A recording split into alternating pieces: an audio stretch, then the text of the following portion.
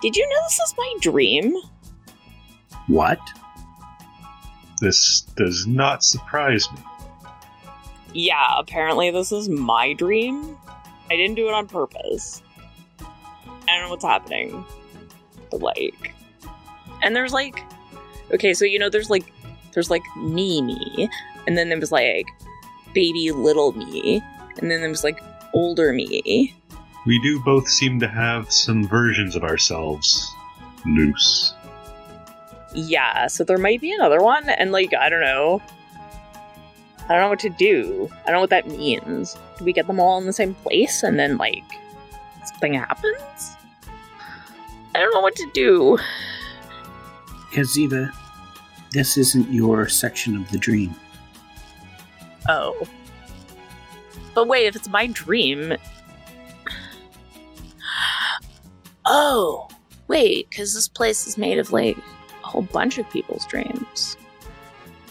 No. I think my thinking is that there's a little Ziva here. There's an older Ziva here. There's you here.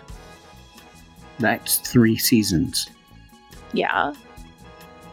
We've been to the autumn, not your season. We've been to the spring, not your season. Oh. Oh, right. Okay. Well, let's go then. And where is Calder? There is a knock at the door then. So, what should we do with the other yous? Speaking for myself, I really want to kill some of myself. Yeah, you made that quite apparent, son. You made that quite screamingly obvious. Thanks for pointing it out. And with that, Ziva, your brother just completely fucking transforms into a thing like you have never seen. It has a humanoid face, but is like all ethnicities and types and races at once, right? So it's elven and human and half-elven and orcish, and from all over the world in all colors and like all varieties of hair and feathers and fur and like teeth sticking out of various that move when he opens and closes his mouth, and that voice, and no fucking color in any of his clothes or hair. And then boom, he's Nari again. Did anybody else see that? What just happened to Nari? Yeah, we tried to kill it earlier. Okay, so like I think we have to go like winter, right? You think you're the winter season? I think you're the summer season. Summer. We could go to the winter and see what it's like. Nari, you been to the winter? What's it like? It's cold. There's red caps everywhere. It's got some good pubs and taverns. Yeah, it's a wild place. I don't know what to tell you detail wise. So, Lady Umber hauled us back here to the autumn to the peace conference for a reason, though. I don't think our examination is over. Well, not my examination, but your examination. Yeah. Am I? Knock, knock, knock, knock, knock, knock, knock, knock. Okay, knock, already. knock, I'm answering it. Fine. When you open the door, there's a sylph there. And he is a male sylph, wearing an extraordinarily well-tailored suit with a cloth measuring tape around hung over his neck, and some pince-nez glasses. Comes strolling in, he goes, time for your fitting, madam. Okay. We'll need the room, gentlemen. What's this outfit for, exactly? We've been through quite a few garments here, even for a noble household. It's for her wedding dress, sir. No. I'm afraid it's not up to you, madam. The decision has already been made. A lasting peace has been brokered. No marriage, no peace. Not good for anyone. There's a wedding going on. Now if you'll excuse us. what is going on in my... Is this coming out of my brain? Because I cannot figure out why my brain would come up with something like this. Again, it's not really your brain. You're thinking too individual. Right. Okay.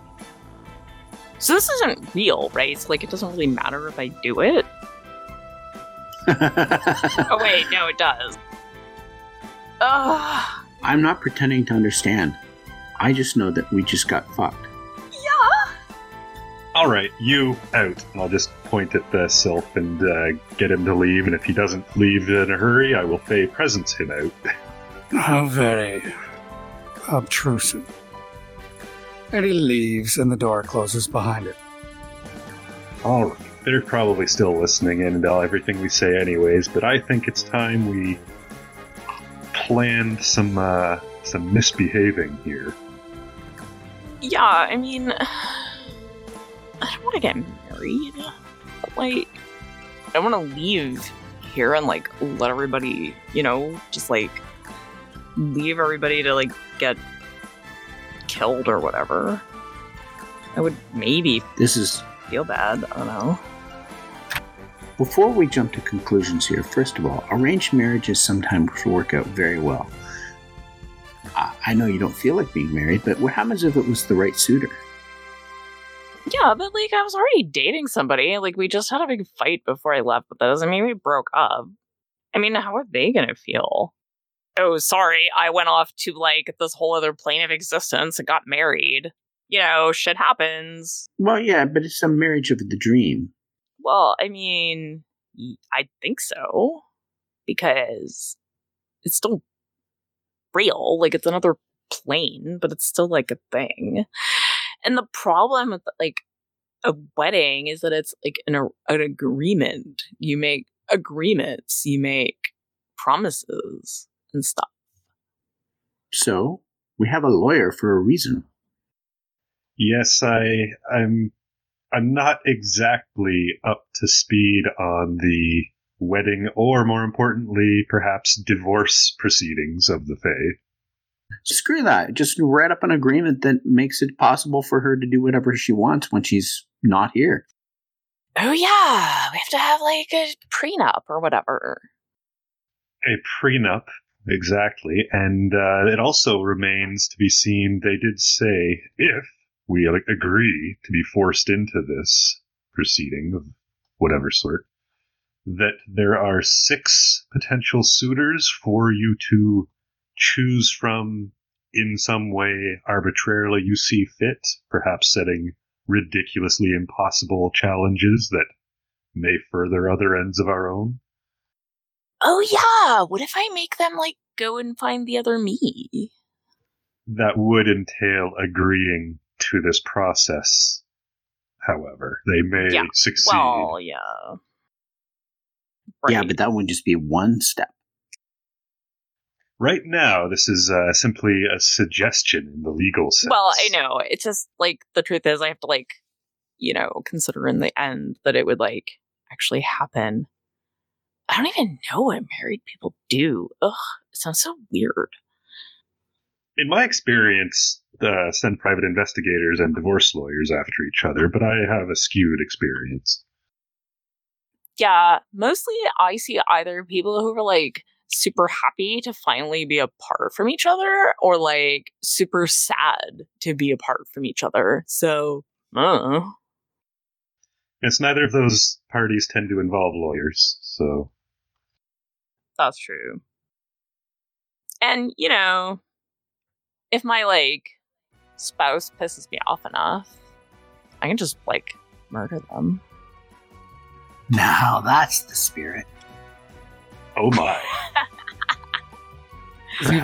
And I look around like I'm being, I look around because I know that we're being listened to, and I'm like, I'm totally kidding. Perhaps not. People who are murdered stay dead. That's what a murder is. It's killing somebody so that they will stay dead. You have many, far more satisfying options than simple amateurish murder, Ziva. Which is exactly why she said she was only kidding. Your imagination, madam. But just that's my point. You have much better options than mere murder, right? You'll murder them if you like them. If I want to get it over with quickly. If you don't want to draw it out. Yeah. A necromancer could set some quite challenging demands from her suitors, perhaps. Perhaps not all of them, perhaps very few, or perhaps none of them could potentially survive what you set forth for them. Yeah, but I don't want to marry a zombie. They get all folly aparty, and it's kind of gross. And then otherwise, it's hours amid bombing, and I have better shit to do right now than bomb, especially when I'm not getting paid. It would, however, utterly assure your dominant position in the relationship. That's true. They would totally do whatever I wanted, which would be awesome. Paperwork would be so simple. I mean, it would kind of be awesome. It'd be kind of boring. Whatever. That's why you have a mistress or whatever, right? Isn't that a thing that nobles do? Don't they Yes. have affairs and stuff all the time? It's expected. Well, when you have to have an arranged marriage, you find what excitement you can outside of it sometimes. It just sounds like getting back at them for me anyway. But yeah. Just for the record, I am opposed to this marriage. Full stop. Whoever it is here, I don't have the final say, but... Well, so am I. But I kind of... Okay, so should we stop considering the minutiae of the marriage if we're opposed to it in broad terms anyways? Yeah, but I kind of feel like we'd be more screwed if we don't go through with it. From the description, it sounds like they'd be more screwed, but I don't know if this loops around in some way to affect us in the end anyways. I don't understand anything. She just leans on Nari's shoulder. Hey, guys. I know that this is out there. And I'm not saying you should marry anyone. I was just saying, there are worse things. Okay, so let's go see who these options are. Are you considering getting married? Because if I don't know what else I'm supposed to do. No, that's what you're supposed to do according to that crown, your grandmother. Oh, right. Of course Grandma wants you to get married. Ugh, isn't that all grandmothers want that? Okay. But does she really want you to get married? Because she's really you. Right. Which would mean that then no. Because, I don't really want to. Do you want to marry anybody, Ziva? Really? Ever? I don't know. I don't. Good. Well then. Then why would she agree to that? If she's Ziva, and Ziva is this, then she must have known. She must have remembered that Ziva is against this sort of thing. She must have known. If she is Ziva, at some point, from some future point, then she must have remembered. Unless she did this because she knew that Ziva would figure it out. If you did this to yourself, Ziva, there must have been a reason. Okay. Trying to force myself to do something I don't want to do. Why would I do that? Well, usually when my mom forced me to do stuff I didn't want to do, I rebelled. Right. So I'm supposed to do the opposite. And just tell everybody to fuck off and run the fuck away? So there's this whole thing laid out on the table, outlining who all of the various nobles are and what's been going on. And what you've gleaned is that since Count Crimson has been laying siege to the Violet Vicomtesse's lines.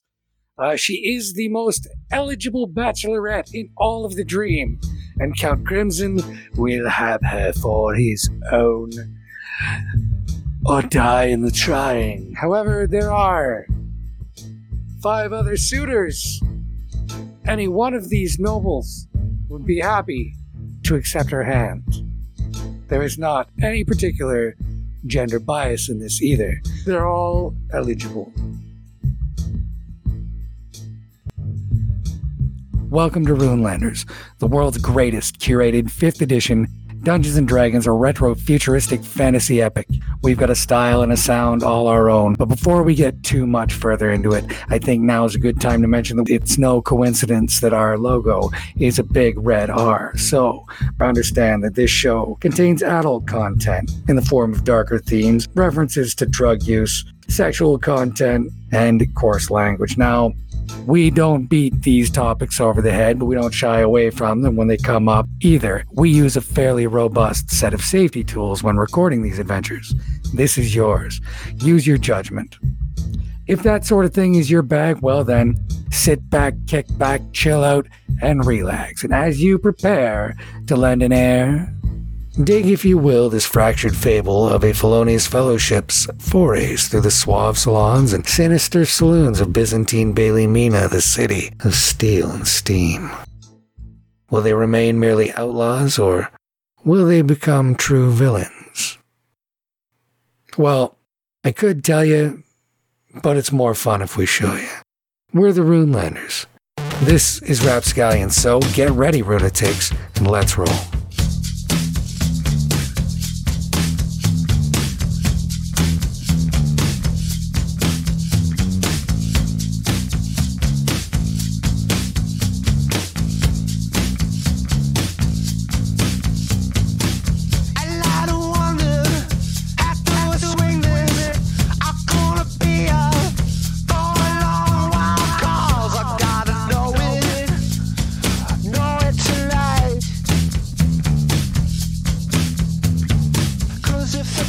Delilah. Yes. The paperwork is all filled out and the bribes are all fucking paid, and finally Miriam is up and about and can receive visitors. So you bring her the bag that you went back to her place to get for her and go into the late night mortuary, which is the only place that's open at this hour, since Ziva's out of town. And there's Miriam. She's wearing like the clinic gown, and she just looks like shit. Her hair's all scabby and shitty, and she's got like that spatter up the side of her face, because they got her pretty good. Well, thank God for insurance, huh, Dee? You have no idea how glad I was to find out about it, Mir. Well, you know, it's not like I didn't see it coming, I gotta tell you that, really. It's, in my line of work, you tend to get a lot of jealous husbands. That insurance, resurrection insurance, I'll tell you, Delilah, worth every penny. Anyway, that's the good news. What's the bad news? Honey, whoever's got Ursa has her somewhere with a lot of copper. I can't find her. Like, I can tell you she's not in the West Meadows. And I can tell you she's not in Old Bailey Mina. But other than that, I can't find her anywhere in the city. I know who's got her. And they've got a lot of enemies. Right. Now, see, I kind of saw a couple of flashes of this. You're going to go nut Galio Despard for this. Right now, you're going to go and feed him his tackle. I've seen this a couple of times. And I know that you're mad. And I know it's a small chance, but could you possibly maybe not tonight? I like you, Delilah. You're one of my best customers. And I generally don't work for free. And you got me shot. That generally means that I trim my client list, see? Could you just not tonight, and I'll look the other way too? Well, I'll pay you for this one, Mir. Will Ursa be okay if I wait until morning? Well, I can tell you she's not dead either. I mean, I looked fucking everywhere, Lila. I've made a few new enemies tonight myself. Your shooting has been avenged, for the record. So tonight I can go home and make sure my girls are safe. I don't think you should go there either. They know where that is. You want to go to Mithril Meadows Tower, level 208, apartments 308, 309, and 310. Thank you, Mir. I owe ya. We're going to call this one square, but for appearances, give it 6 months, Delilah, okay? You know I can't be seen to be soft on anybody, and that is a pretty hard and fast rule. Because it's you, 6 months, people will see why, but I gotta be mad for right now. Okay, Mir. You be mad. Does she look hurt at all? Physically? No, she's tip-top. She looks like her hair needs a good wash. She could probably use a bath and some tea and a good massage. But, apart from that, physically, she seems all right. She shook, but then she just took both barrels of 12 gauge buckshot in the chest at no range. And you're told, you've never experienced it yourself, but you're told that death is quite a harrowing experience. Delilah leans down and kisses Mir on the temple and murmurs something, and can at least clean her up using prestidigitation. And there's a little pulse of warmth where your lips touch her temple, and there's a sharp intake of breath and a slow release. And she's like, oh. And with that, she kind of shakes her hair, and you can hear the crick in her neck, and all of the filth falls out of her hair and onto the sheets that she's laying on. She's like, oh, I feel so much better. Thank you. It's the absolute very least I could do, Mir. Yeah, but most of your efforts are going to be spoken for the next little while now. You know I love you, but... And she raises her voice to a shriek. Get the fuck out of here! If I see you near me, I swear to God I'll have Thrasher twist your fucking head off. Get the... Security! Security! And the tired-looking orc in the hallway comes in with no speed and looks at you with those yellow eyes, raises one eyebrow, and looks at the door like that. Fortunately, while Mir was yelling, Delilah had a second to compose herself, so by now she's wearing that face that people wear when they're trying so hard not to cry. She sticks her nose in the air and stomps out, because if Mir doesn't want her around, well, she won't be around. And so she isn't, and soon she is on the Buster, rattling around the city. There is no sign of Ursa. You pass right over the Iron Fire on your way to somewhere. And look, because with the practiced eye, you can always spot your house. And if the light is on, and if someone's home, a light is on, but there are no lights on at your house. During the ride, she pulls her spell phone out and texts Tiki and Luca about feeding her crows, which don't exist, but, that's what they say when they mean don't come home for a few days. Tiki responds with, sorry, but I ain't got the fish. And Luca responds with, oh, sure thing. XOXOLOL. The brainless voice means that Ms. Luca is hiding out with some very big, very strong, not so bright fellows that owe her a favor. They're a bunch of goops that she has wrapped around her fingers because they think she's just the most precious little thing and needs them to save her all the time. She gets them to do shit you couldn't pay mercenaries for. But she plays the dummy the whole time. One of their own, Lila remembers those days. She didn't have the temperament to stomach it for too long, though. Luca keeps these boys well supplied with, oh gosh, and hero worship and that sort of thing. They just adore her, and she doesn't, she, like I said, she has them all wrapped around her. None of them know a goddamn thing about her, and she gets them to do anything she wants. It's not your bag, sure, but still quite something indeed. The comment on the fish ain't got the fish. Well, that is Tiki saying that she's holed up in Farshell. North Shore, the residential neighborhood, is also, like, that coast is also where all the fish farms are. It's the best underwater terrain for the fish. They like it better. That sort of thing. It's really good for farming kelp on the other side of the firth. And so, ain't got the fish, but I got lots of kelp. She's in Farshell. They are safe. That sets Lila's mind at ease at least a little bit, and she tucks her phone away and settles in to watch the city. There's the train rattles on to a stop. The doors open and close. Nobody gets on. Goes to the next stop. Doors open. A woman gets on with her son. He's about 13. She's about 35. They are both human-esque. Long hair, like eyes to the floor. The anonymous humanoid people that are everywhere in Bailey Mina. They get off a couple stops later.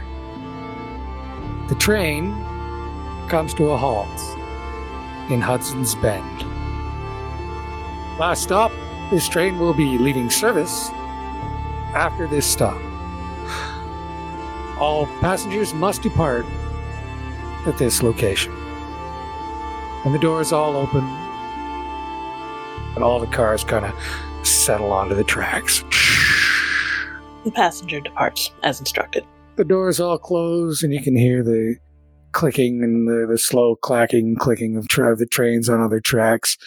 This Hudson's Bend is one of the endpoint stations. It's where they take the cars off the locomotive and bring them in for maintenance. So this particular train is taking a couple of weeks off while the techs tune it up, evidently. But here you are, Hudson's Bend. There's all these neat little houses all along the shoreline of the Firth, huddled up here amongst the hills that rise from the shoreline to the foot of the mountains in the east. Little lawns and flower gardens. The sort of place where cats would frolic in the gardens if the pixies weren't so goddamn dangerous.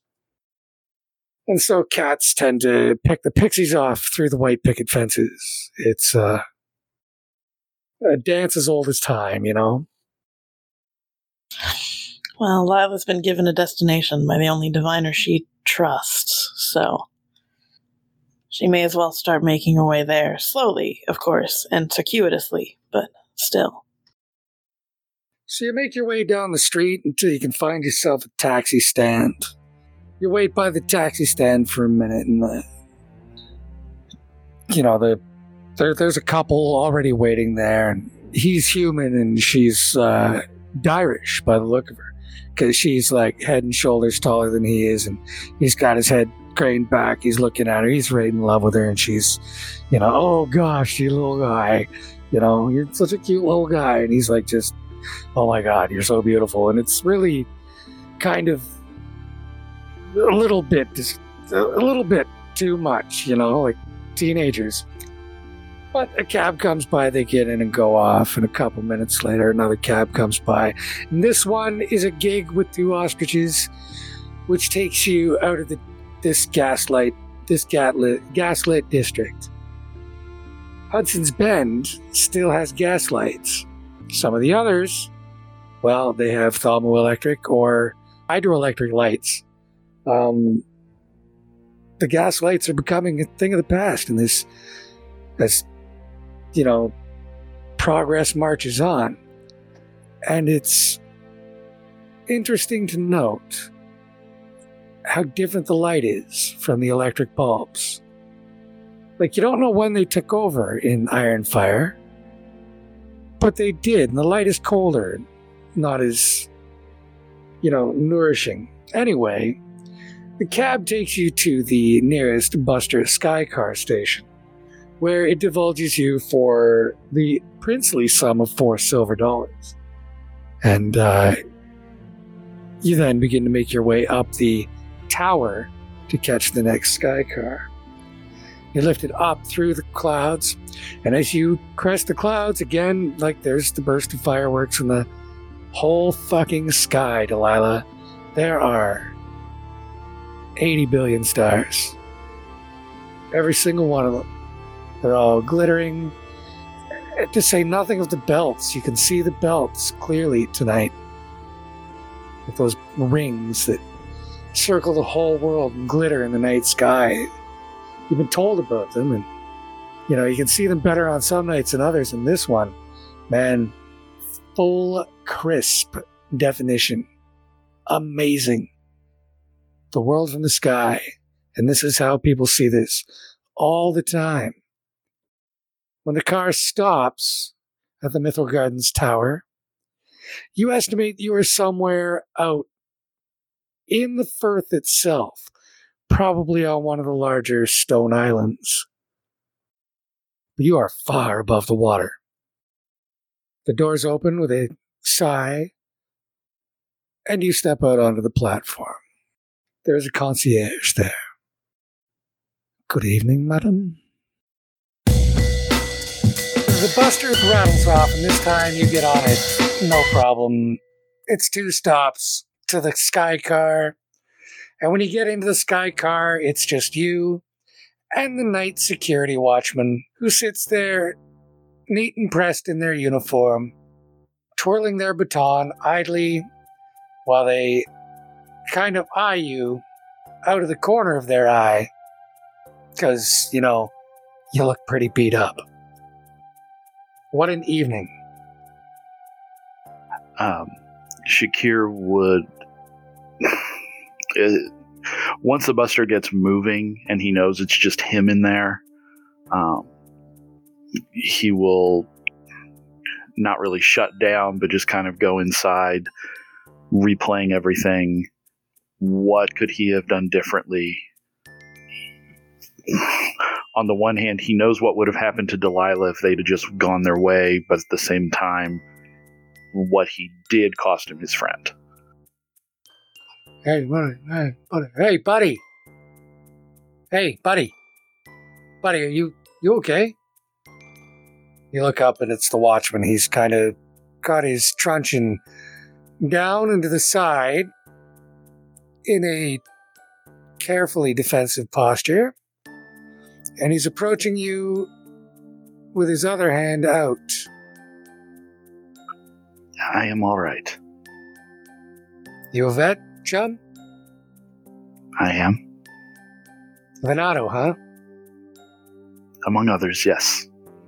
Tough motherfuckers. Thanks for your service.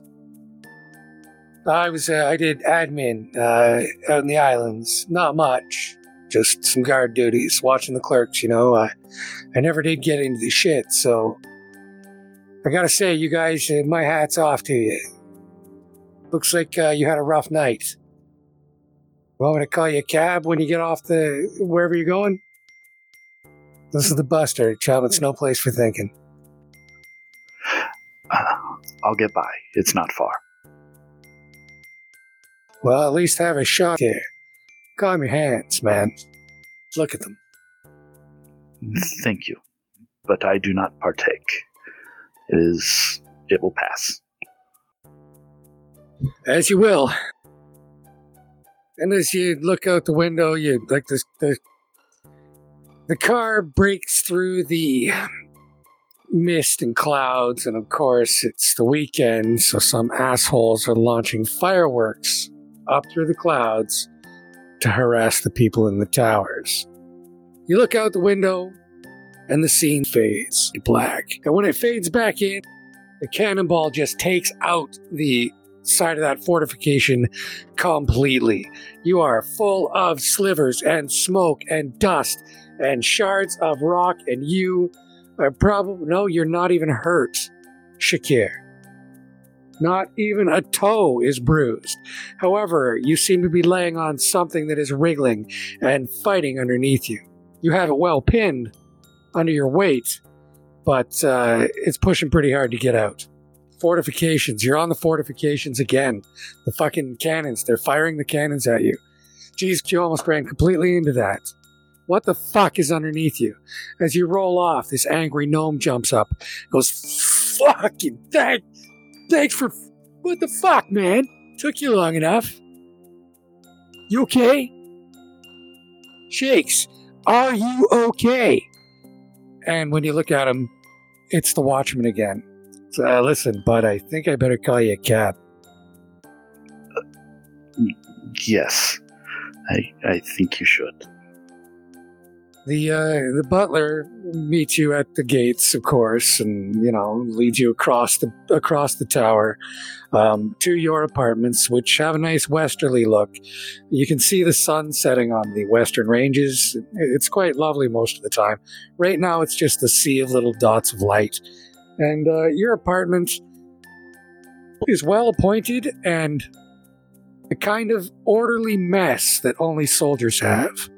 Which is to say, we can all see that it's not cluttered, and we can all see how Spartan your tastes are. Very military. That is definitely an Acodian campaign mask. But you belong to a Hyperborean army, so... I mean, anybody who knows anything about Acodians, admittedly, a vanishingly small number of people around here, would probably be able to guess that that's an heirloom, that's yours. Given to you because you are the oldest son. But, I mean, you didn't really earn it. You were supposed to do a trial when you were 13, but you didn't even get to Acodia until your mid-20s, right? You are, for all intents and purposes, Hyperborean. You've grown up here your whole life in the Catherican Empire, more or less. Your sister remembers Acodia better than you do, and she was just a kid when you left. All the same, it isn't cluttered, but at the same time, you haven't done the cleaning in here in a few days. Shakir will make his way over to the one probably pristinely kept area in the apartment, what passes for a work table. Everything in its place. He has the whetstones that he uses organized with complete precision. He would take out his sword, set it down, unsheath it, wipe it down, oil it, do all of the maintenance. And he goes through the ritual because he doesn't have to think while he's keeping up his sword, and that'll let him process a little bit. Not thinking on what he's doing. His eyes are far away. His mind is the blank that happens with long practice as he puts a razor's edge on that sword, polishes the nicks out of the blades, and then, with equal facility, takes the pistols apart and reassembles them. The last thing is the clicking of the cylinders as he puts them back in, snaps them closed, and when the weapons are all clean and sharp. His pistols, as well as the revolvers that were Dugan's, he does unstrap the holsters from his leg, notes that he probably needs to have them altered in some fashion if he's going to be putting new weapons in them. The revolvers are not going to probably fit the same way that his do. And once that's done, then he can practice with them so that he can draw them smoothly. The last scene is from outside, the big rectangular window lying on its side. The work table is lit. It's the only light in the apartment. And there, from out in the sky, we can see Shakir put his weapons down, set his elbow on the desk, his forehead on his elbow, and as the camera fades out, his face grimaces as his eyes screw shut.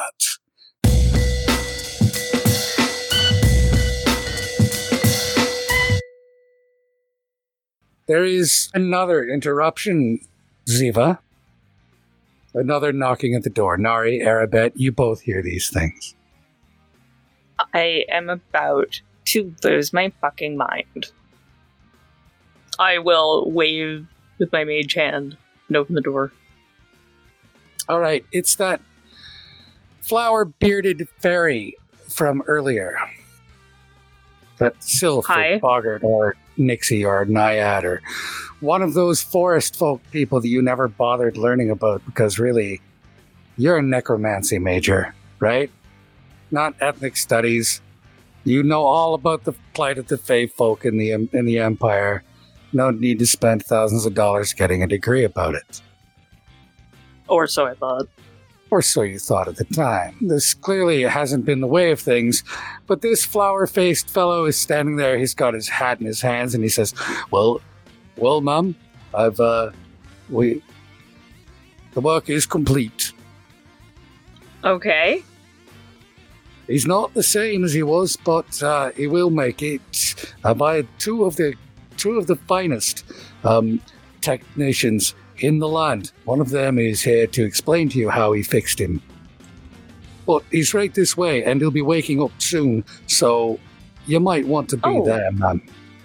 Yeah, for sure. Thank you so much. Come on. Yeah, I'll tag along. I'm with her. All right, so you trail down the long gallery hall of Violet Villa and the statuary, which has until recently featured somebody who looks almost but not completely unlike Nari. Seems to have changed somewhat. The features have slicked off the busts and all of the lewd paintings, and like everybody in the paintings is pneumatically charged. They're all very muscular and curvaceous, and this laughing figure is striking heroic poses with beautiful women clutching his leg. And now these have started to fade in feature and detail, and the figures in them are starting to look a little gaunter. As you trail down the hallway, he leads you into what looks like a big bedroom, but when you open the door, has actually been converted into a workshop. Within, the light is very cold and sterile and sharp. It emanates out of the air itself. You don't see any fixtures or light. Huh. Interesting. And there's tubes and bottles and beakers and bubbles of all kinds. And standing there in the room is a tall, thin, very wiry, very muscular red cap. He's wearing his cap, of course, so only his big yellow eyes are visible above his football-stitched teeth on his football-shaped head. And like every other red cap, he appears to be made of elbows and muscle, and boots, and teeth, and big smashing fists. But this one doesn't look like he just came from the Fight Club, like most of the other red caps you've seen. The flower-bearded fairy stops and goes, Mr. O'Brien, if you have a minute, please. And the red cap looks over and sweeps you up and down and goes, You're herself then, Yes. Well, my name is O'Brien, and until recently, my partner and I were in the employ of Count Crimson. Oh, I see. However, we've been hired away for this project, which I must say has been quite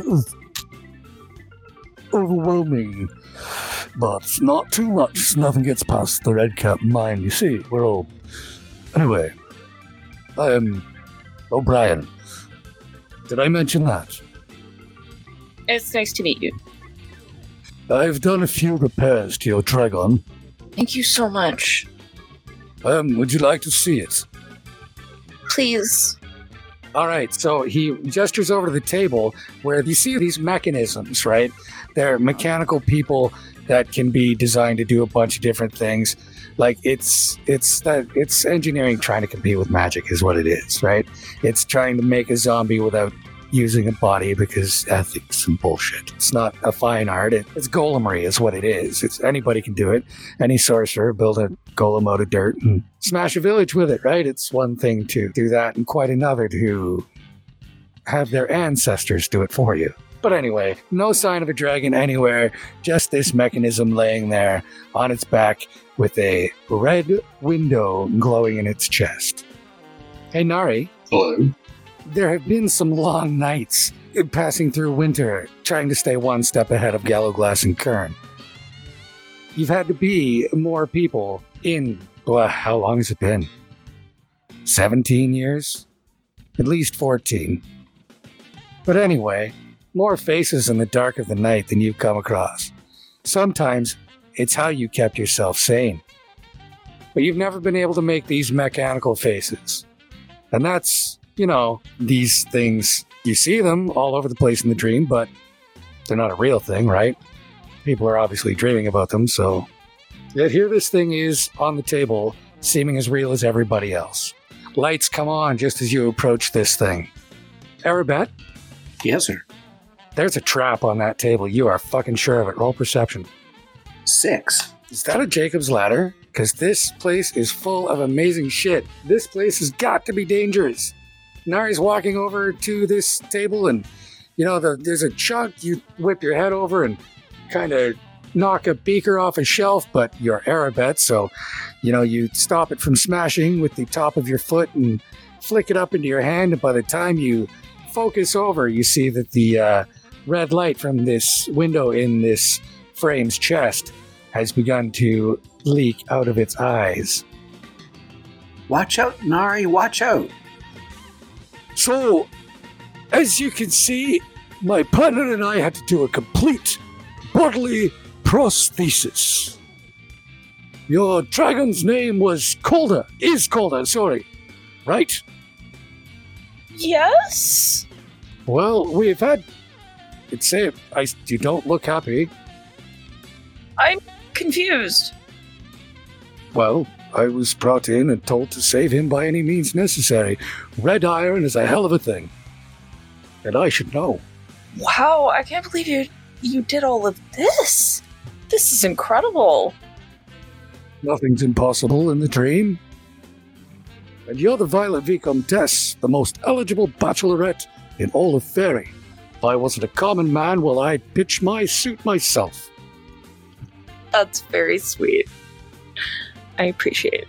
Thank you so much for doing this. Calder, are you okay? How are you feeling? And she'll put a hand on his arm. Analyzing sorceress matrices. Half-elven female, 38 years old. Designation, Ziva, Heather, Hulu.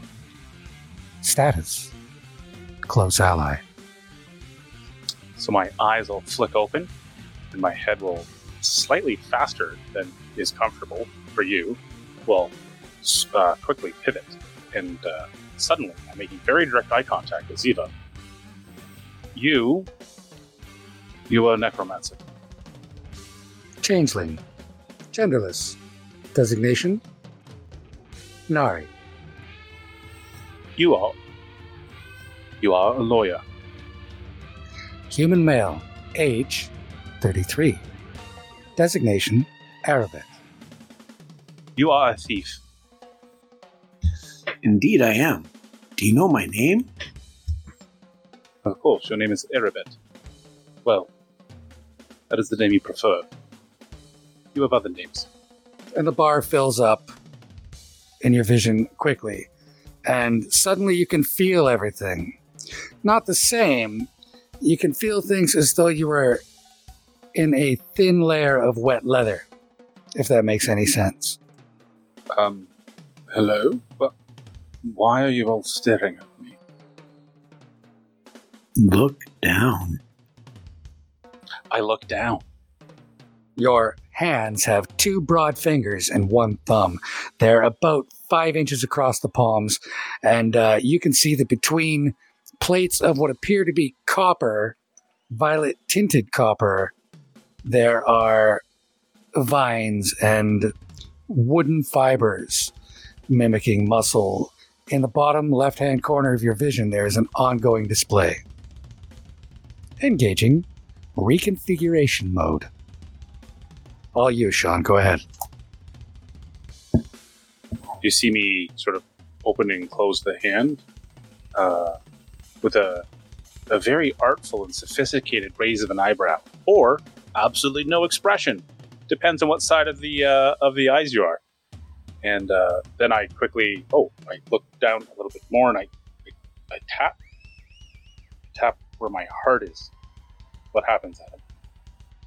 There is a like a tink tink tink on the glass, and then the unit falls back into your chest cavity, while your human-shaped pectoral plates collapse into a longer, wider, more draconic form.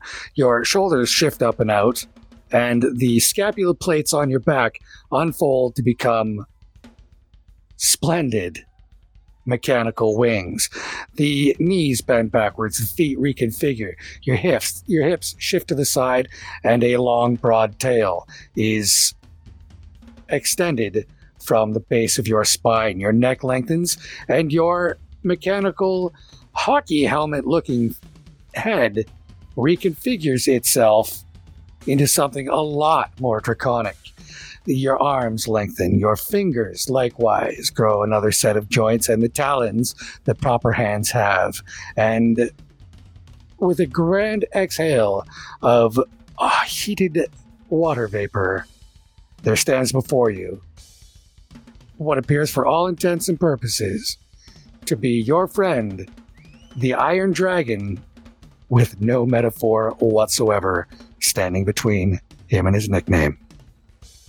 Oh, that's so much better. Fuck, dude, you're cool.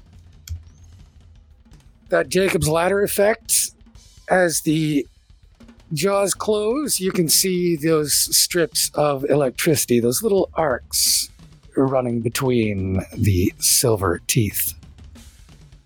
I'm not sure what you mean, Arabet. Everything appears to be of normal temperature. Okay, I take back the cool. You are something else. Oh, yes. I don't think anyone's ever called me that before, Arabet. Although I suppose I've never looked like this before, have I? Ziva's been standing there with her mouth hanging open, staring at this whole transformation the entire time in awe. So as you can see, there have been a few modifications. I wish you all the best of luck in finding a mechanic to maintain that frame, but as the fee has been paid, and there is a debt outstanding between my partner and your man here, then I'm afraid our business must be concluded. Good day to you, madam. You are more lovely than your reputation says. And with that, he bows deeply, and the big floppy red cap flaps back over his head and dangles down so the tassel just brushes the floor, as is courtly and proper. This guy's got some manners. With that, he walks out with his big iron boots clanking all the way out the door. Ziva gives him a proper curtsy. As he's heading out, Calder will say, I'm sorry, my good man, but I have no recollection of a financial obligation. Well, you can meet me to discuss it at the 5th Street Automat if you want. But until then, I really must be on my way. Have a good day. Keep up on your maintenance. Once again, I'm O'Brien. Good day to all of you. And then just as he leaves, Calder has a little shudder, like you know when you realize that you don't know where your phone is and you start patting about for it. And he says, "Oh my, where's my thumb on cabulator?" I look around. It's inside your chest cavity.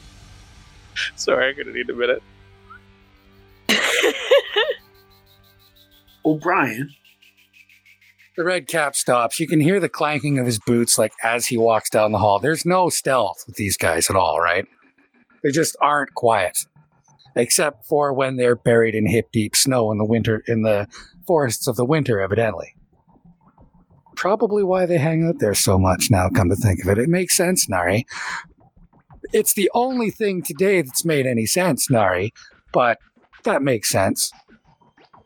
O'Brien, obligation, money, what do you need from us to maintain you as, say, a mechanic? Well, I'm afraid that I have an oath brother named Doyle, whom you have mortally offended, and he finds it necessary to kill you in satisfaction of that. And so I'm afraid that until you and Doyle can come to some accord, there's nothing really I can do. An accord? I think we have an accord, do we not? I'll send him by and you can hammer it out. In the meantime, there is no bad blood between you and I, friend Dragon. If you'd like some tips, I usually spend my leisure time with the drolleries, the Fifth Street Automat. I shall be sure to attend to you there. Now, if you excuse me, this place is quite a bit more seedy than I prefer. Good day to all of you. As he trots off, Calder turns. He doesn't seem as worried as he was before. Says, Ziva, look at this. Okay. And he outreaches his left arm in front of her, and then what looks like a panel slides back, and you think you see the Thalmor Cadwin. Oh, it's like right in there. That's so cool. You have no idea. I don't even have to read it. I just know it. What? That's what's reading out in the bottom left corner of your vision. Aha! That's amazing. I don't know who that red cap is, but I suspect we want to keep him close. They want me dead. Yeah. We have certainly overcome greater problems in your interpersonal affairs than a simple duel, friend. Why do they want you dead exactly? Oh, he's the red cap that I killed the other day. Normally that settles things, but I guess the vendetta only ends with your death. And what the fuck is his problem anyway? You know, I really don't know. Are you sure? Because he does not fucking like you, man. Well, like hate. They're, same coin, different sides. Best take a meeting.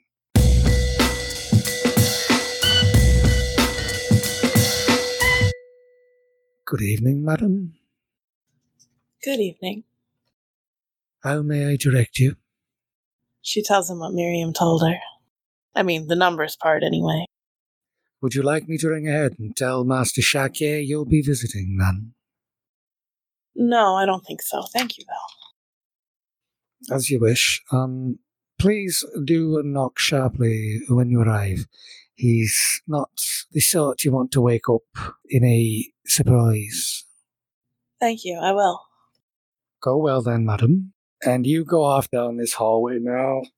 You have seen things this posh, right? You've stolen from everywhere, and you've been just about everywhere in this city, above and below the mist, but here you are, walking along, completely unmolested in the houses of the rich.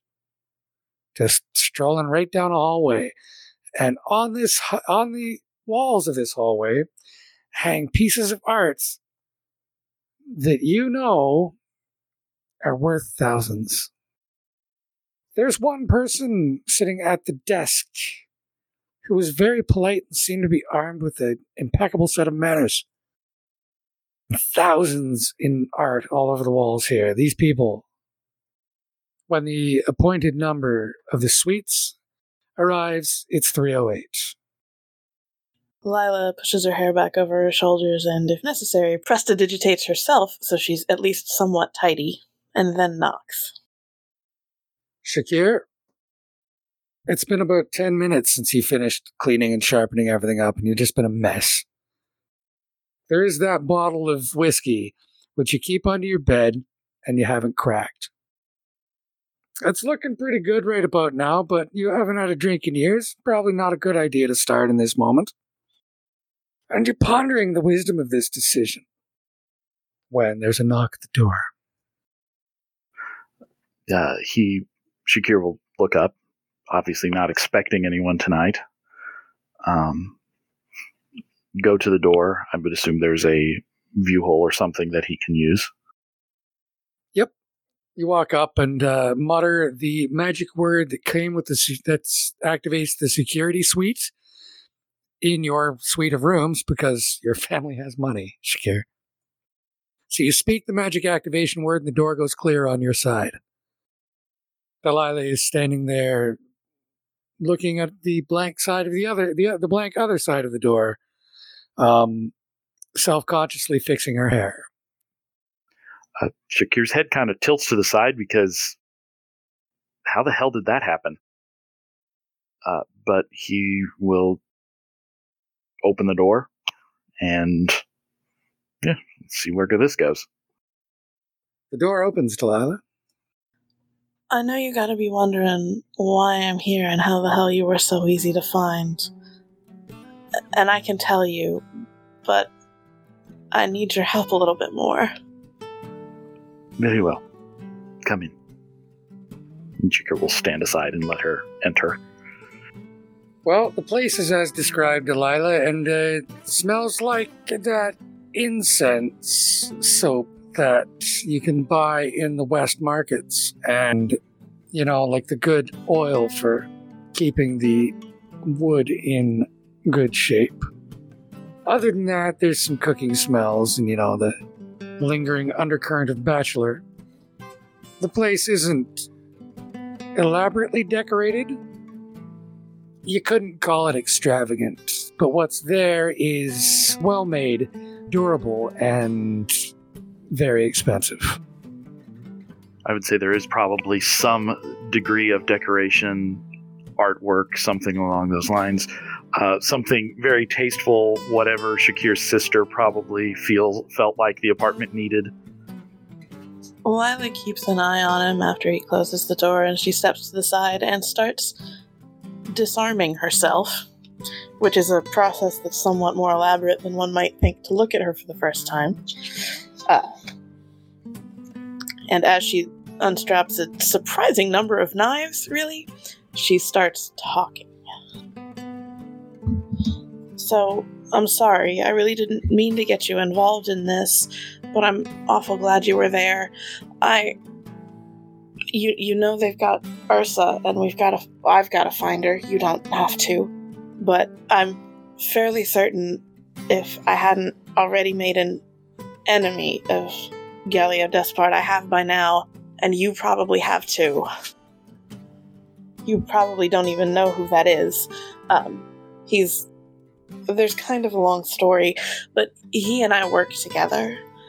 And I suppose he's one of Thrasher's peers, and he's the one's got Ursa.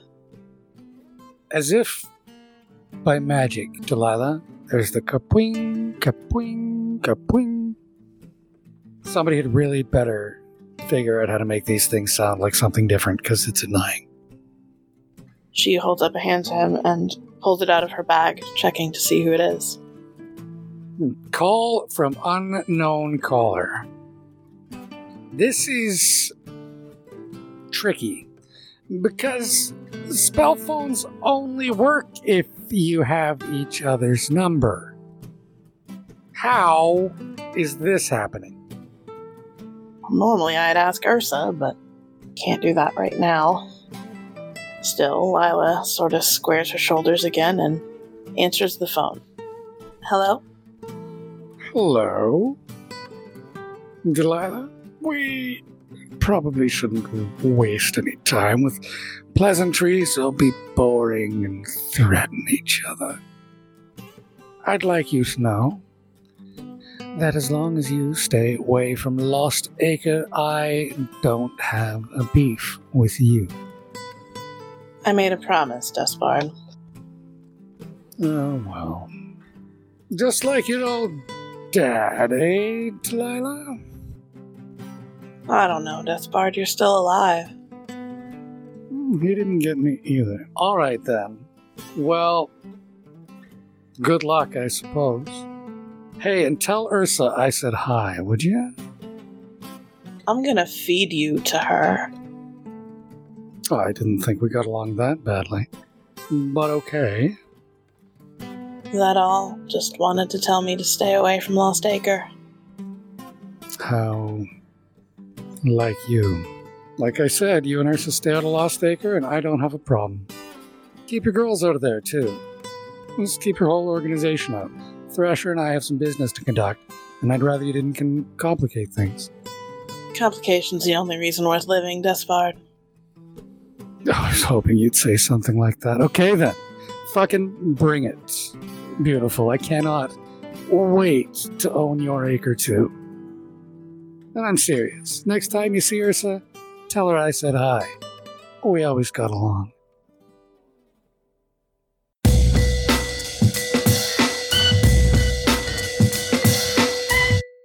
Arabat.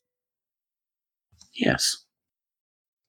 It's like you're out in the country. It's weird because, like, above you, there's only sky here. You can look all around you. It's forest and sky and mountains. There's no towers blocking your view. Yet, the place feels still. For some undescribable reason, it still feels like Bailey Mina. It's almost a vacation. So, you've been standing out, you've been doing your exercises out on the lawn. Everything's a lot more purple around here now. Very nice.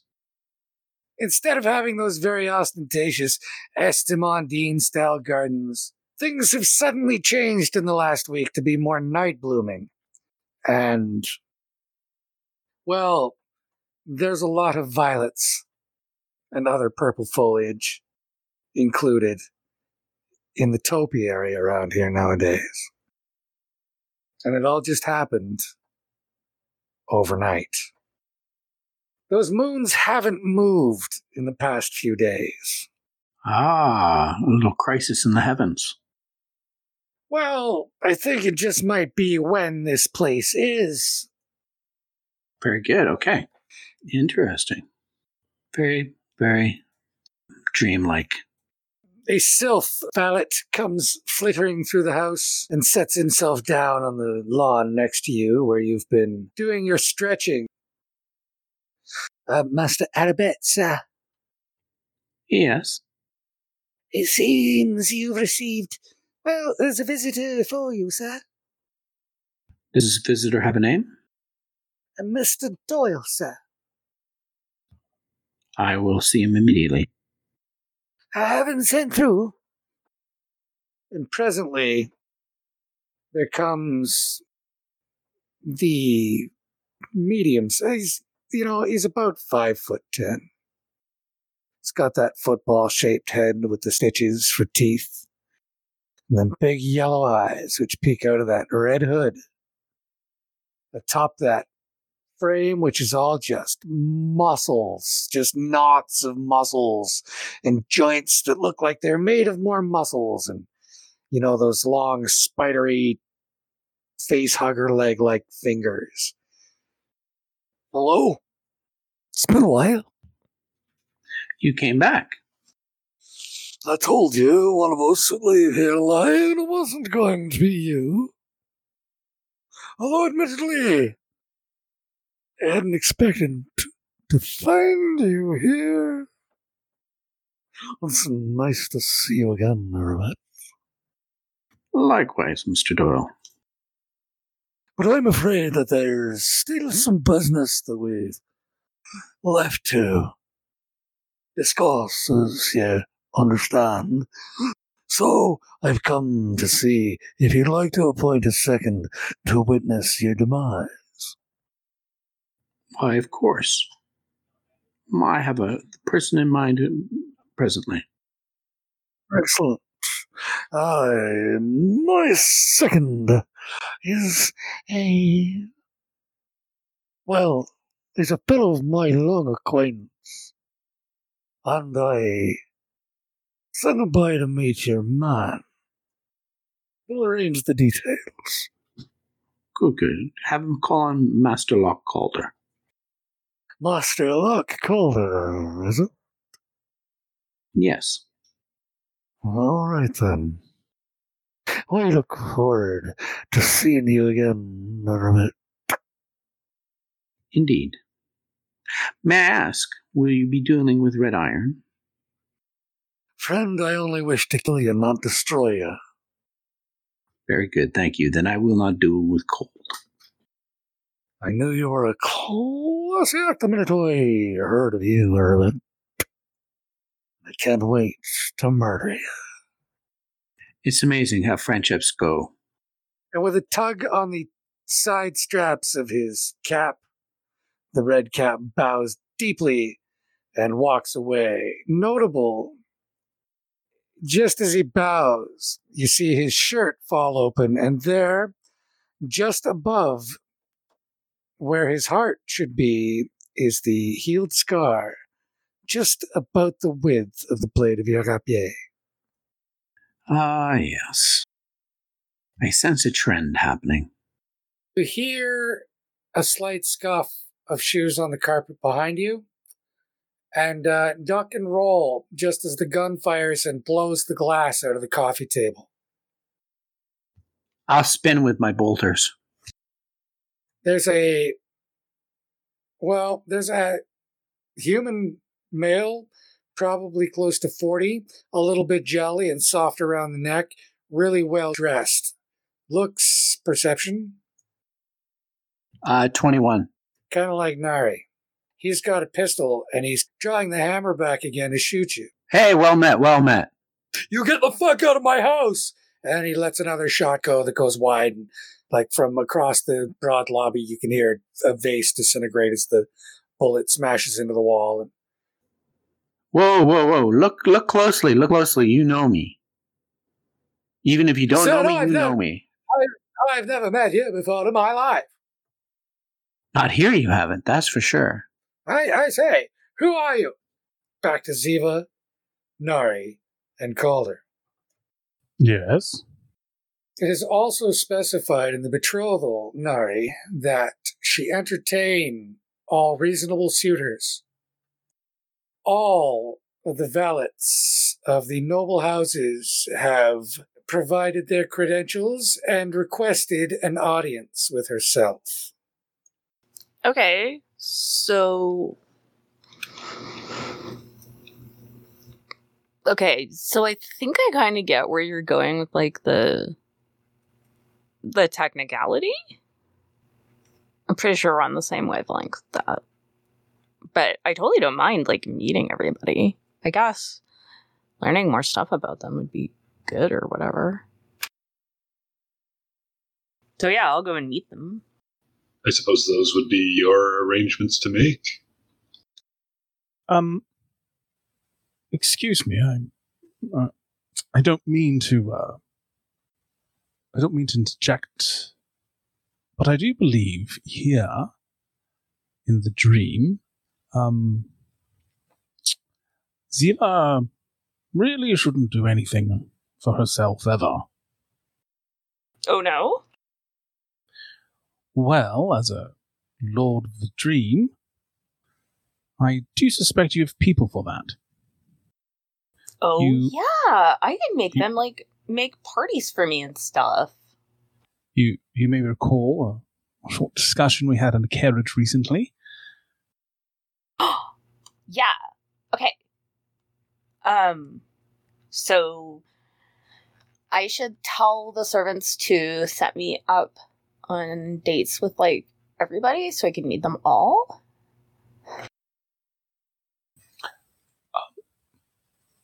Nari, in the language of the betrothal agreement, does it specify that each reasonable suitor must be entertained separately? Do an investigation check, Nari. It is a 19 plus 5 for a 24. Nope. It does not specify, no. Well, then Calder will whir and turn back to Ziva and say, well, if that's the case, I believe a single soiree would meet your obligation to entertain all the suitors if you so choose. Oh, yeah, let's just have a great big party. That would be so fun. Nare, how does that sound to you? Yes, I think that would be quite suitable. Well then, Ziva, I guess you get to plan a party. No. My servants get to plan the party. I'm just gonna tell them what to do. Fuck yeah, Ziva, take inspiration. Okay. And she'll go and find a servant and, start asking questions and giving directions. Funnily enough, as you go walking down the stairs to find you go down the stairs and see that you go out into the hall and see that all the stairs are huddled around the railing of the balcony looking down onto the first floor into the big open atrium through which the staircase arises. Huh. What are you looking at? Well, nobody's watching you, so you go stepping out into the hallway. When you look down into the atrium, and you see that some fat nobleman is holding a gun on Arabet. He takes a shot and explodes a vase of flowers.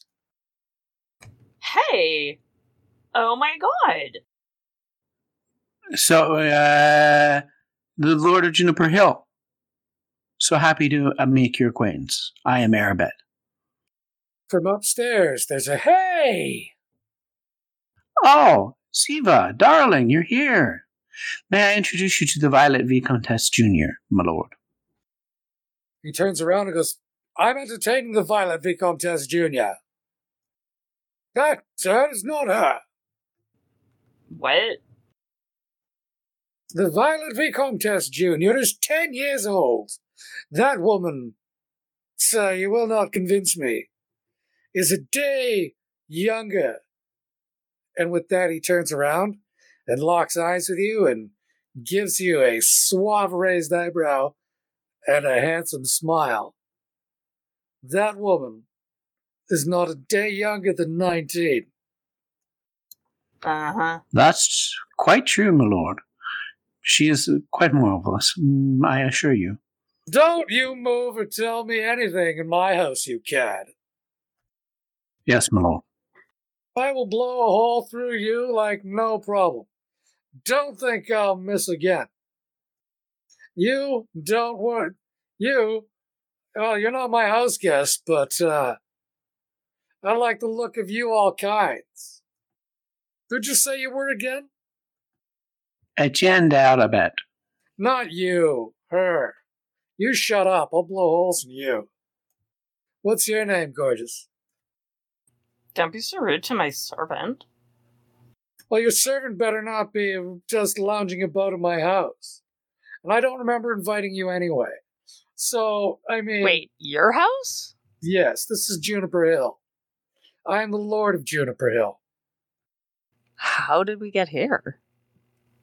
Well, that's as good a question as any. We were just at the villa. What? Yes, the Violet Villa at Juniper Hill. Right, duh. Okay. I see. Look closely, my lady. Right. Uh-huh. Does he remind you of anyone? Yeah, he does. God, this is getting tiresome. Don't I have guards or anything? What are the rest of you gawking around for? Go get me somebody and arrest this asshole so I can pay attention to this beautiful woman right here. Supposed to be here. We're all supposed to be here. Says you, gorgeous. I'm going to get to the bottom of that in a minute. Okay, whatever. Arabet, why don't you come talk to Nari? Why don't you not move, Arabet? Go get this Nari. Nari, it wouldn't be Nari Hulu, for instance? Yeah, my brother. Oh my god, I fired that fucking shyster. Like, a week ago, I sent him a strong letter. Hadn't heard from him in months. My affairs are a fucking mess. Oh. If he's here and you're here with him, right, seize her too. Hey, wait. That's when the whole staff kind of turns on you. En masse. Wait, hang on. I'm Ziva. And they take one step towards you. And yeah, you are Ziva. You're not 7 feet tall anymore. Ugh. And this dress doesn't fit. It's a good thing you're still wearing your field clothes. And they are coming for you. Ugh, I hate this stupid dream thing. Yeah. She will whip out her wand and just look at everybody, mutter some spell-casting words, and disappear in a little puff of mist. She will appear again next to Arabet, where she will grab his hand and run. And I'll wave at him. You port down the stairs, go right through them and down to the bottom of the landing. You can only do 30 feet with that, so you're going to need to clear 20 more. Okay, then she will also mutter another spell and add a little bit of expeditious retreat to that, increasing her speed and running as fast as her tiny elven legs will take her. Ziva steps off the balcony and onto the floor of the main atrium.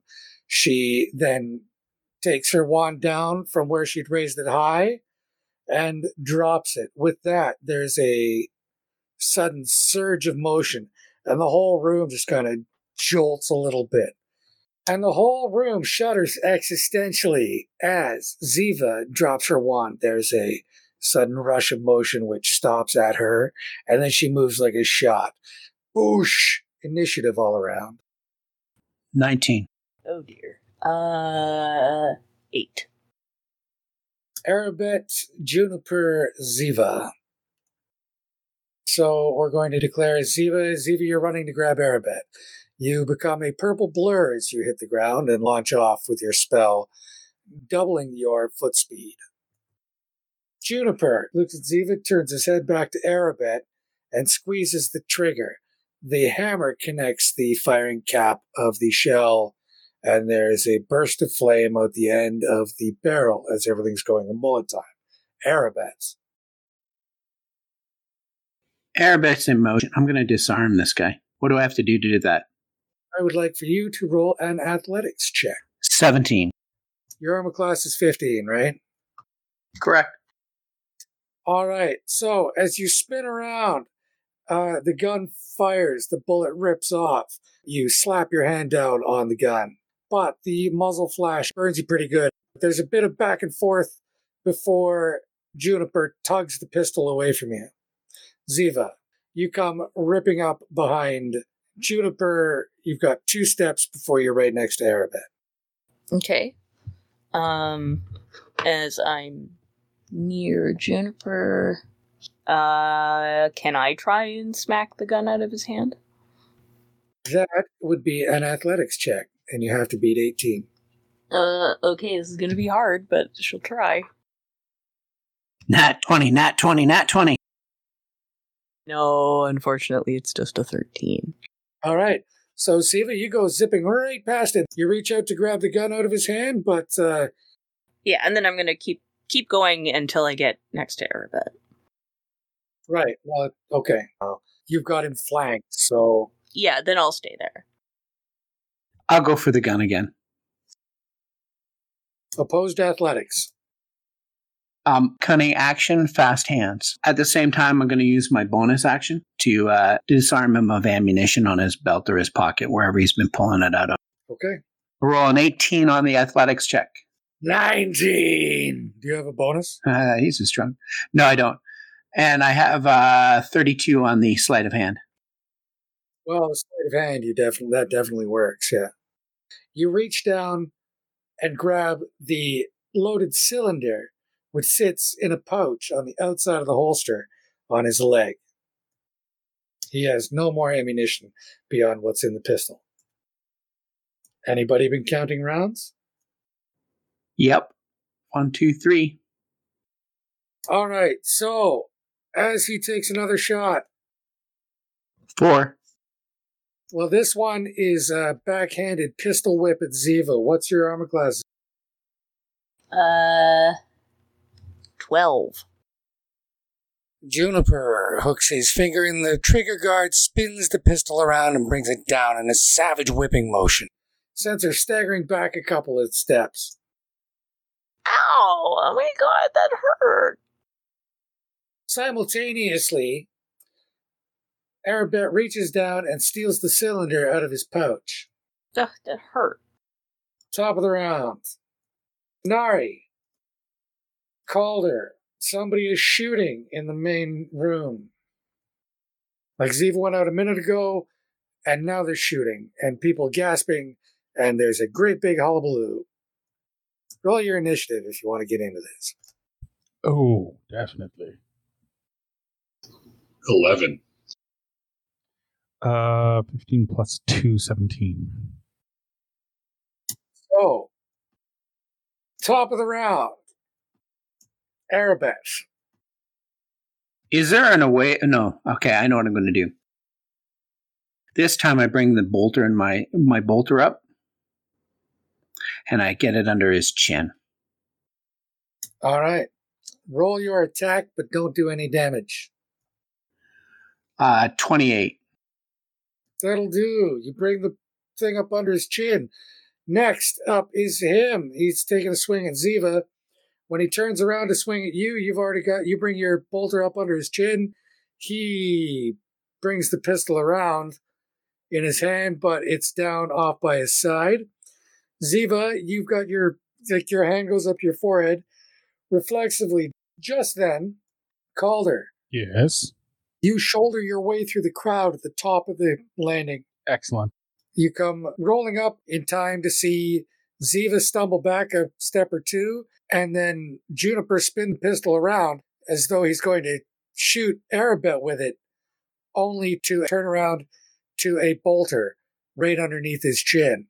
He stops short. What do you do? Well, I respond. What I mean that is I'm not carefully thinking what I'm doing. So I had started to work on some mechanical methods or artifice methods on Thorn Whip, which is one of the cantrips I just picked up. But I think what's going to happen is I'm just going to throw my arm out, or my one arm out in his direction, and a little slot will open up, and basically a long length of barbed cable will come shooting out, and I'll try to hit him with it. How's that sound? It works beautifully. Rips out like exactly according to what you had been designing. It works perfectly. If you had thought of the concertina wedges on the wire, you would have had this gimmick done months ago. Beautiful. I roll a 14 and I get a +6 on that, so it's a total of 20 to hit. All right, well, so he turns around. Arabet's bolter is underneath his chin. You grab his pistol arm with your Thorn Whip and haul on it. Roll damage. A total of 6 points of damage. All right, he lands hard. Arabet, you adjust the trajectory of your bolter to aim at his face. Nari, you're up. And do I recognize this fella on the ground now? Yeah, you spent a long time coming up with his foibles and quirks, and man, he had a lot of weird sex. It was a lot of fun to be him. Hulu, you son of a bitch! What is the meaning of this? Didn't I fire you? Top of the round, Arabet. I hold the bead on the Juniper Hill guy. He doesn't move. Nari, you are slowly and inexorably drawn downstairs by a will not your own, which seems to be controlling your limbs. There's a murderous bloodthirst rising somewhere beside your consciousness. You don't feel it full on, but you know it's in there, man, because it's using your endocrine system. I know you like that. Like you could leave that job's worth of this fucking pig, Nari. One of them's gotta go. It's up to you. Well, if I see Ziva as being hurt by this mook, then I think while he's on the ground, I will give him a bit of a kicking. Ziva? Yes. There was one time only, when you were a girl, that this bigger boy put his hands on you. You'd never have seen your brother, like he just couldn't talk. He just didn't talk. He didn't say anything. He just punished that kid. right? Just fucking let him have it with both boots until he couldn't walk anymore. You've only ever seen Nari lose control like that on that one occasion until now. I give Nari a look like it's kind of sweet. Like, aw, you're beating up a guy for me. Yeah, and then all the color falls out of his hair, which turns into tufts and sprigs and braids. Long and short and spiky and... What? What kind of check am I going to make you do there? How about a wisdom save, Nari? That is a 13. Oh, Boogie's pushing hard, man. Hang on, sorry, that's a 16. Okay, but you've got it. Perhaps, like, your feet are getting sore now. Like, these shoes are not meant for kicking the shit out of people, so you've probably sprained a couple toes. The rest of you, Nari lays a Tony Soprano shit kicking on this guy. All right. Is there anything left? He's rolling around and bleeding out of several broken parts. By the time Nari stops kicking, the perceptive will notice that Nari is walking and favoring his right foot. The couple of those toes are probably broke, Nari. Cost of doing business. Fair enough. Is my thorn still attached to this guy at all? You reeled that back aside. You reeled that back once you realized Nari needed room to work. Fair enough. How far away is this guy from me now? You've moved down to be able to cover any needed avenues. Fair enough. He's within reach. Well, in that case, I'm going to lean in and give him a good old shot in the grass.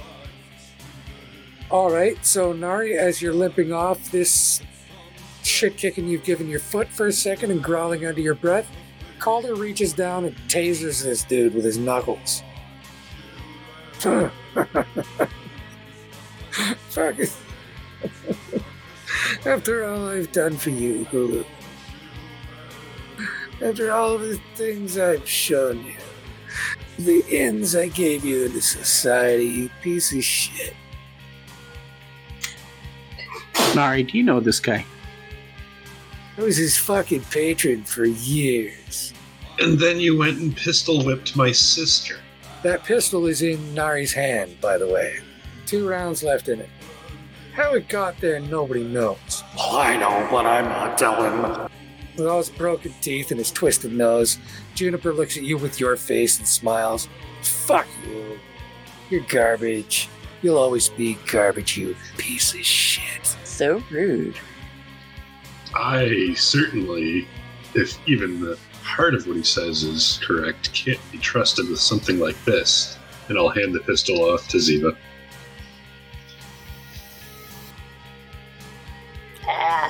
There. I'll take it. And just... I don't really know what to do with it. I kind of look at it. Like, it's a revolver. It's a big, heavy, ugly thing, Ziva. It's not elegant at all. This is a piece of manufacture. Now, the one thing you do like about it, and let's be honest, this is made to kill things, and it is very fucking good at it. Now, it's not as elegant as, a properly honed knife that has been designed for the thing.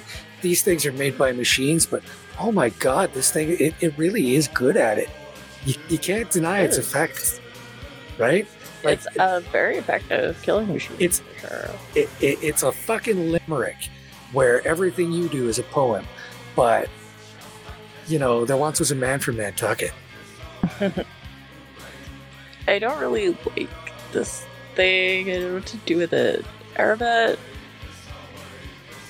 I'll hand it off to him. I'll take it and put it in my waistband. look down at the Earl of Juniper Hill and say, well, looks like everybody else likes you somewhat. I'd shut up, though, because I'm starting not to like you, and I was the one who kept you alive for so long. Fucking straight rat piece of shit breaking into my house. Oh my god. What is going on? Do you know who I am? Do you know what's gonna happen to all of you? You, like, this is such a mess. Have you got any idea how many heads are gonna roll if I don't get some satisfaction here? You want some satisfaction? You're goddamn right I do, you fucking plebe. I don't. All right, I'll give you some satisfaction. And I pistol whip him. Over onto his fucking face. Oh my god. That was satisfying. I mean, it was. I discovered something. That. Right here in this solar atrium, we're in the winter. Wait, what? Yes, it's dead winter. The moons are almost aligned for New Year. Yeah, it's almost my birthday too. And with that, he spits out a couple of teeth, pushes himself up onto his knees. Go ahead and do it if you're getting, you piece of shit. You won't survive. I thought we hadn't been to winter. Yes, you see, this is the other aspect, I think. And I point at the piece of shit on the floor. Oh. Wait, me? Not you. Him. Nari. Yes, that's what I'm saying. He's, like, not very nice. But Well, I'm just super confused as to why he was all mad at us for being here when we're supposed to be here. Because, you stunned cunt, this is my fucking house. I hand the pistol back. Yeah. She would just shoot him in the face.